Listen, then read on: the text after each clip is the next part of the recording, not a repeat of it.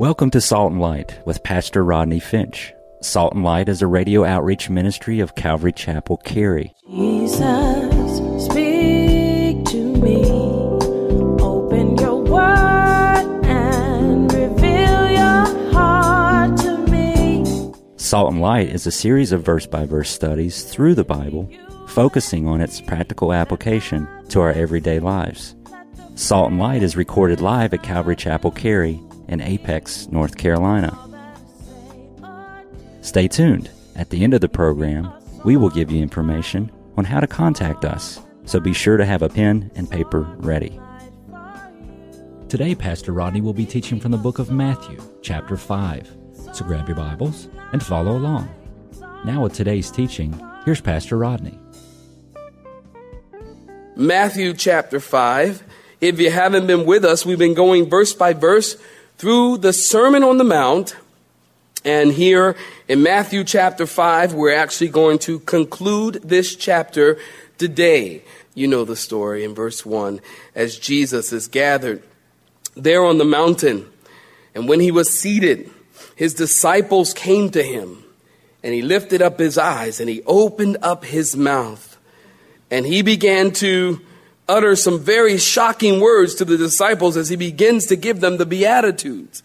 As I pointed out, they're Beatitudes, not do-attitudes. They're Beatitudes, not do-actions. They're Beatitudes. These things that Jesus has been talking about are attitudes that every Christian ought to have about sin, self, God, and the world. And so Jesus says that we as Christians are to be poor in spirit, that we are to mourn over our sin. There in chapter 5, verses 1 through 12. We're to mourn over our sin. And we're to no longer exalt ourselves, but submit to God. We're to be meek. And we're to be starving and thirsting people who are hungering and thirsting after righteousness. And we're to be merciful and not just have a clean heart, but a pure heart. And if you live this kind of way, Jesus is pointing out the world's not going to be your friend. The world's not going to like you. You're going to become an enemy to the world because you're in direct opposition to the world's way. And so you'll be persecuted for living your life like Christ. And then beginning in verse 21, Jesus takes six important Old Testament laws, and he takes a traditional view, the traditional view of the law, and he's showing the moral intent behind the law. So when you look at the Sermon on the Mount, there are some people who say, well, I live by the Sermon on the Mount. And there's some people who say, well, I live by the Ten Commandments. And still there are others who say, well, I live by the Golden Rule. Well, when you really understand the Sermon on the Mount, the Ten Commandments, and the Golden Rule, you will see that the Ten Commandments, the Sermon on the Mount, and the Golden Rule were never intended that you might be able to keep them, but that they might become a mirror to you to show you that you cannot keep them and that you need a Savior who has kept them all perfectly, and that you need Jesus. That's the point of the Sermon on the Mount, to be a mirror. So you can say, well, you know, I have murdered. I mean, not physically, but I've murdered with my tongue. Well, I've done all these bad things in my heart, and therefore I need a Savior. That's the point of the Sermon on the Mount. Jesus does that. He takes the traditional view, and he shows the moral intent. Jesus is accentuating the spirit of the law and not just the letter of the law. You see, the Pharisees, they accentuated the letter of the law. And Jesus is just the opposite, as he always is, opposite and opposed to those legalists. And he says, no, you can try to keep the letter of the law, but what I'm talking about is the spirit of the law. Not just outward activity, but an inward attitude of the heart. Now, the Sermon on the Mount. Here we come to in chapter 5, beginning in verse 43. This is actually the high point if you're taking notes. This is the high point of the sermon. You could even say this is probably the central and most influential section of the Sermon on the Mount. Why? Because it deals with Christianity in action. Christianity in action? Yeah, here comes the hard stuff. I was preparing this sermon and I'm thinking, okay, all right, Lord. Okay, Yeah, all right, I get it. But now this next section, I don't get it. And not only don't I get it, but Lord, this really seems impossible. Love your enemies? And then this is weird. This is almost like, okay, Lord, now this is too much. Okay, now I've had enough. This is too much. This takes me over the edge.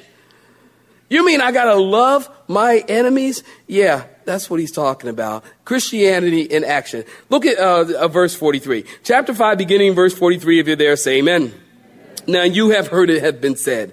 Verse 43 is very important. You've heard it has been said. All the Bible's important, but verse 43 is important. You've heard it has been said. You shall love your neighbor and hate your enemy. But I say to you, love your enemies. Bless, circle that. Those who curse you, do good, circle that. To those who hate you, and pray, circle that. For those who spitefully use you and persecute you, that you might be the sons of your Father in heaven. For he makes the sun to rise on the evil and on the good, and he sends rain on the just and the unjust. For if you love those who love you, what reward have you? Don't even the tax collectors do the same thing? And if you greet your brethren only, so what? What do you do more than others? Do not even the tax collectors do that? Now look at verse 38 or 48. Therefore, you shall be perfect, just as your Father in heaven is perfect. Stop right there. Give me your attention. On Fridays, I do my sermon at home. I generally stay home, work on my home computer, because the office can get me distracted. If I hear somebody come through the front door, I always want to run out of my office and go talk to them. And I never get anything done. So I try to work at home on Fridays. So this past Friday, I was working at home, and one of our secretaries, who happens to be my daughter, she does the bulletin. And so she called me up and she said, Dad, she said, what's your sermon topic for Sunday? I said, love your enemies. She said, do I have to? And I thought to myself, I hung up the phone and I thought to myself, I would venture to say that that's the sentiment of most people. I mean, it was a joke, tongue in cheek, I'm sure. I mean, she understood that was my sermon title. But I thought to myself, isn't that the sentiment of most people? Love your enemies. Do I have to? The Prime Minister of Spain, his name is Ramon Alvarez. He was dying at some point. He was the Prime Minister of Spain. He was dying. And as he was laying on his bed dying, a priest visited him. And when the priest came in, he asked the king, he said, does your excellency forgive all his enemies? And the king responded, I don't have to forgive my enemies. I had them all shot. Again, you're like, that's an idea. Again, wouldn't it just be sort of twisted, kind of nice to just kind of get rid of your enemies? I mean, have them all shot, give them a new pair of cement shoes and toss them in the sea. I mean, these are all ideas to get rid of your enemies. But Jesus says, no, don't shoot your enemies. Don't off them. Don't get rid of them. Don't cast them in the bottom of the sea. Jesus says, love your enemies. And when you think about it, there's no teaching of Jesus or teaching in all of the Bible that more people are in agreement, Christian and non-Christian alike. Everyone wants to be loved. Everyone wants to be the recipient of love. Everyone. But ironically, there's no teaching in all the Bible that is more neglected. Have you noticed? Because there's no teaching more difficult to practice consistently in our lives than to love our enemies. And so Jesus begins by saying in verse 43, you have heard it has been said, love your neighbor. Did you notice that? Now, where has it been said? If you are taking notes, write this down. Leviticus chapter 19, verse 18. You can write it inside of your Bible. Leviticus 19:18. And it says, you shall not take vengeance, nor bear any grudge against the children of your people, but you shall love your neighbor as yourself. I am the Lord. Notice Leviticus chapter 19 says, love your neighbor as yourself. Or you could read this, love your neighbor just like you love yourself. Now this is important because we live in a very self-loving culture. Have you noticed? It doesn't take much time. Turn on the TV at any given time, and you will see all kinds of stuff on how you can love yourself. They got books written, How to Love Yourself in 10 Days. Whatever. Videos, DVDs, all kinds of stuff on loving self. You can hear any given preaching at any given time in many pulpits around the country that will tell you you have got to love yourself before you can love God or others. I have heard that. And hello, the Bible does not teach that. Amen. The Bible does not teach it. We live in such a I love me culture. Oh, just hug yourself. Just give yourself a big old kiss. How you going to do that anyway? And a big old lips. How you going to do that? Oh, just hug yourself and just say to yourself, I love me. Yes, I love me. What's up with our culture? You got to love yourself, man. You got to build your self-esteem, and you can't love other people until you love yourself. Listen, the Bible does not teach that. On the contrary, the Bible teaches you love yourself too much. The Bible teaches you love yourself. Jesus said, love your, did you get it? Did you get it? Love your, did you get it? Love your, thank you, you got it.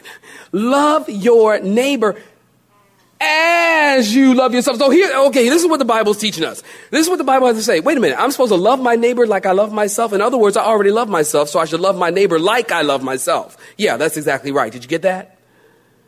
Love your neighbor like you love yourself. Paul said, talking to husbands, to wives, about their wives, husbands, love your wife as you love yourself. For no man ever hated himself. Nobody hates himself. Well, I just hate me. How many of you ever heard people say that? It just drives me bananas because it's not true. Oh, I just hate me. Oh, I just hate me. I just hate me. I hate it. Hate me. I am so ugly. I hate me. I'm so ugly. It's like, wait a minute. If you really hated you, then you would be happy that you ugly. You would be like, oh, I'm so ugly. I'm so ugly. Oh, yes. Yes, I hate me. I'm so ugly.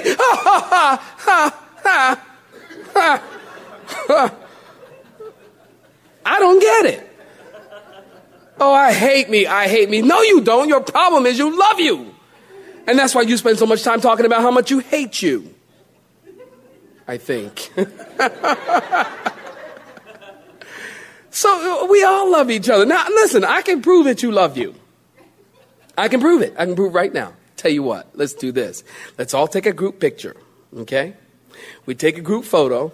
I take it over to Walmart, get it developed, come on back, load it on the computer, show group photo up on the screen.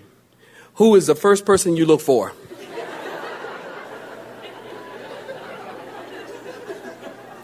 There I am. There I am. I look like that. Yeah, you do. Why? Why? Because you love you. You really love you. You know, you are hopelessly and helplessly in love with you. And that's the problem. So it's not about self-loathing and self-esteem. It's all about self-love. love. You love yourself. And Jesus says, look, love others like you love yourself. Now, I told you how outwardly, we've been talking about over the last several weeks, how outwardly righteous the Pharisees lived their lives and how they sought to keep the letter of the law and ignore the spirit of the law. Well, the Pharisees also were famous for perverting and adding to the law.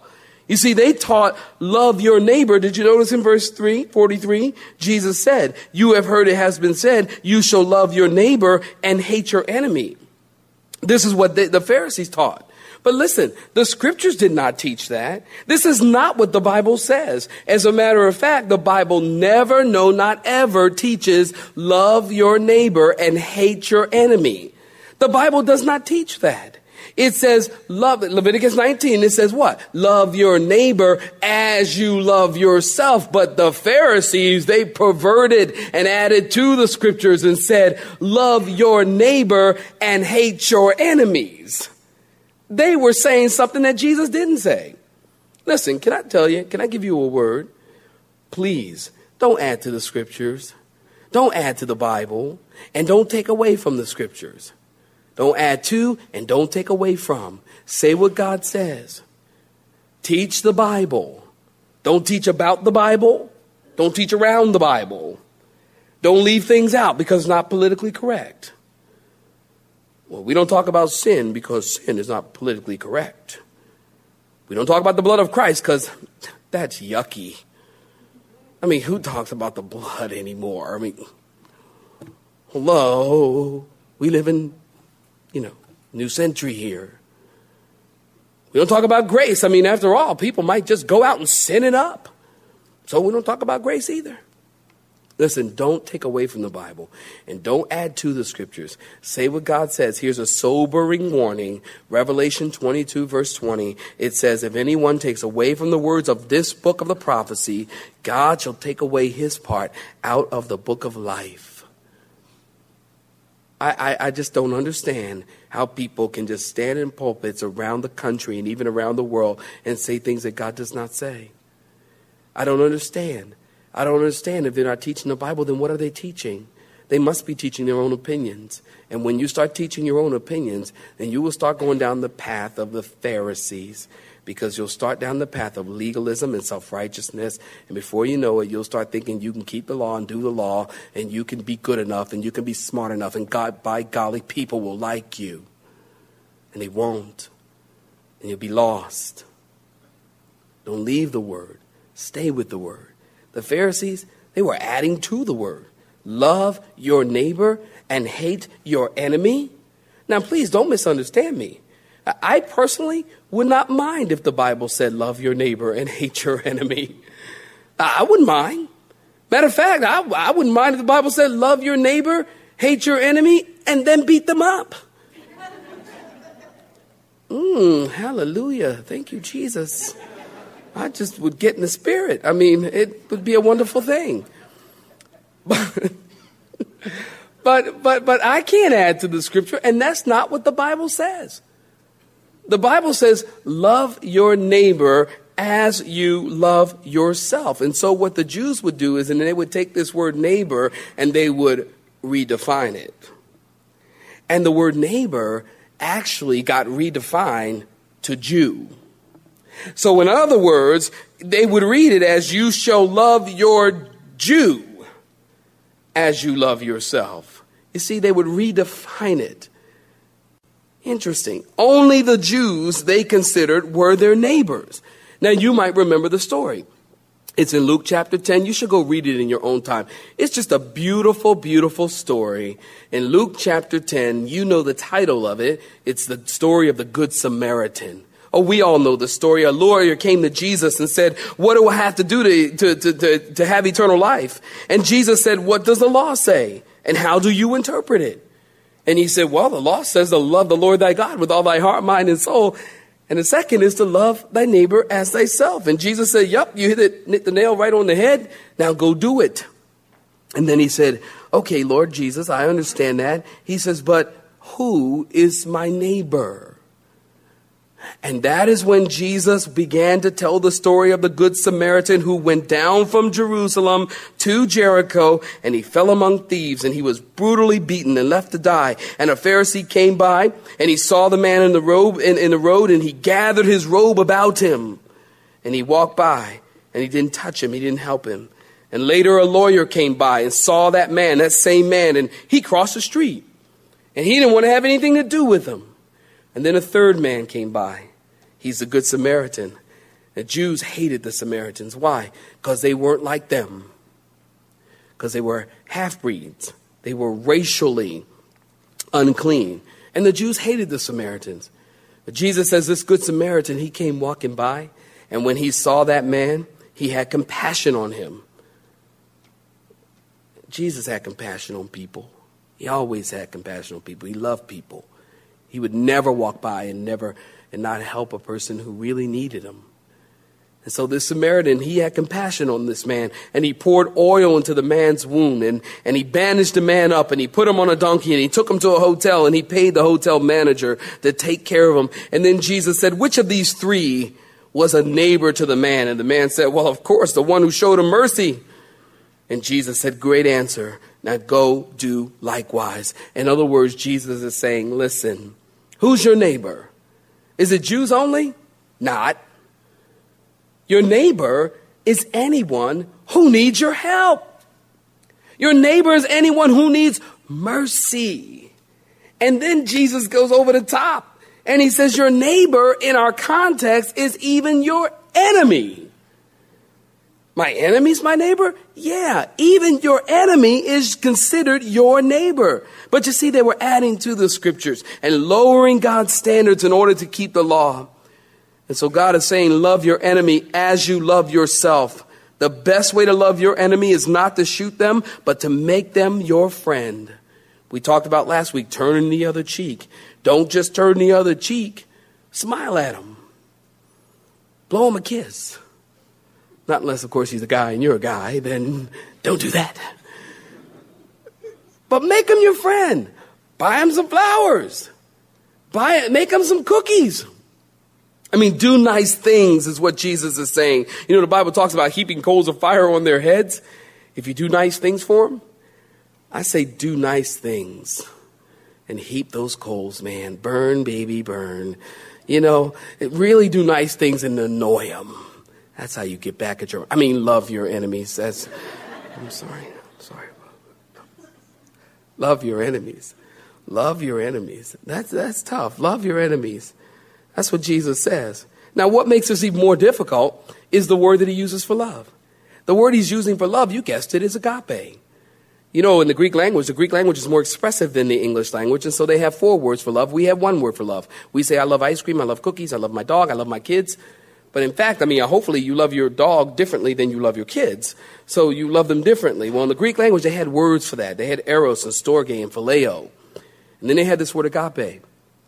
And this word agape is divine love. A love that only comes from the Father. A love that is from heaven. And Jesus says, love your neighbor with this love that comes from heaven. Agape, love your neighbor. And Jesus says, if you have enemies and they're cursing you, did you notice this in verse 44? You're to do 3 things. Number 1, bless them. Number 2, do good to them. And thirdly, pray for them. Bless them. Bless them. Not bless them out. You know what I mean. Not curse them out. Not bless them out. But bless them. Proverbs 15:1. A soft answer turns away wrath. Isn't that true? You know, I'm telling you, my wife has mastered this verse. She really has. I was telling them both services in the past services today, I was telling them, you know, we could be in the middle of an argument. It's an amazing thing. I mean, we are in the heat of an argument, and I'm telling you, I'm red and she's yelling, and we're yelling at each other. And all of a sudden, she comes out with, you know what? I tell you what, Rodney, you know, we need to stop. Satan is ripping us off. Let's just pray right now. Let's just stop and pray. Quiet. Stop. Let's pray right now. Give me your hands. Let's pray. Let's pray. And I'm thinking, I hate it when she does that. I do. I want to argue. She's like, well, let's pray. I don't want to pray. I want to argue. We're going to finish this even after we pray. And she's like, no, let's pray. Lord Jesus, we just love you. And I'm like,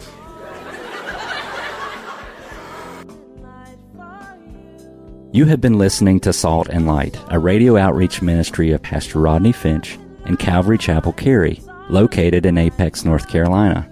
Join Pastor Rodney Monday through Friday at this same time. For information regarding service times, you can contact us at 1-800-293-0923. That's 1-800-293-0923. You may listen to today's broadcast in its entirety by visiting the media library on our website at cccary.org.